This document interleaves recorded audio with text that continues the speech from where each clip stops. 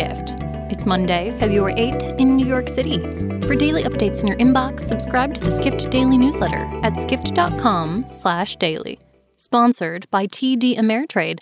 TD Ameritrade's learning experience is curated from their vast library of exclusive content and customizes to fit your investing goals and interests.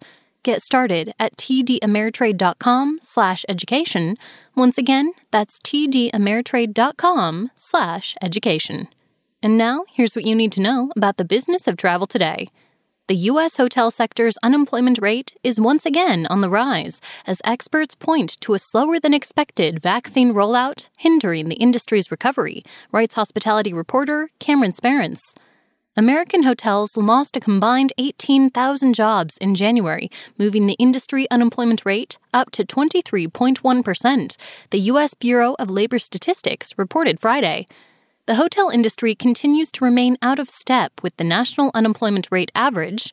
The U.S. unemployment rate fell to 6.3% last month, but still significantly lower than the 48.9% seen last April, the first full month of the pandemic. January also marks the first time the hotel unemployment rate increased since a steady decline from the April high. Next, what's in a slogan a company uses to describe itself? Plenty if you are Expedia Group, which has transitioned from referring to itself as the world's travel platform to the more humble and truthful, one of the world's largest travel platforms.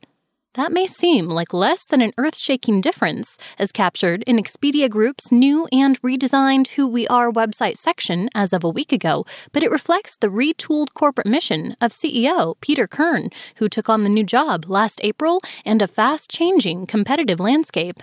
Executive editor Dennis Schaal writes that Skift called out Expedia Group in January 2019 for its arrogant, inaccurate, and U.S.-centric depiction of itself as the world's travel platform, which at the time was under the stewardship of now former CEO Mark Okerstrom.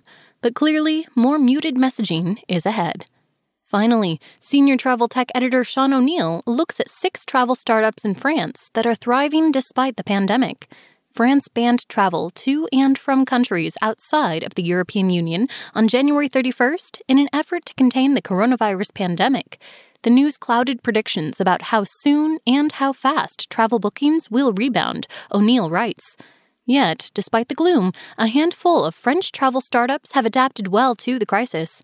Explora Project, Eveneos, Circvi, Cocooner, Magic Stay, and Koala appear to be in strong positions to grow as the pandemic dissipates. They're not alone. Last year, the French Tech's index of 120 fast-rising startups included 10 French travel startups. To be sure, the latest French travel restrictions gave a jolt to many French travel startups managing their cash flows.